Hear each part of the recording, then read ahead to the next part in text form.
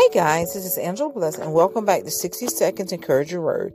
I'm going to read Deuteronomy chapter 30 verse 15 and it says, "See, I have set before you today life and prosperity, death and adversity." You know, we go through life that God will put things in front of us and give us a choice. God would never go against our will. He would not force us to choose His will at all. I'm telling you, when we decide to let go of everything that's hindering us, when we decide to let go and trust God wholeheartedly, He will take us on a ride of our life.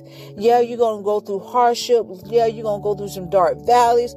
Yeah, you're going to go through some setback, and just as long as you get back up. But I'm telling you, saying yes and amen and allowing Christ into your heart will be the best thing you ever did while you live on this earth.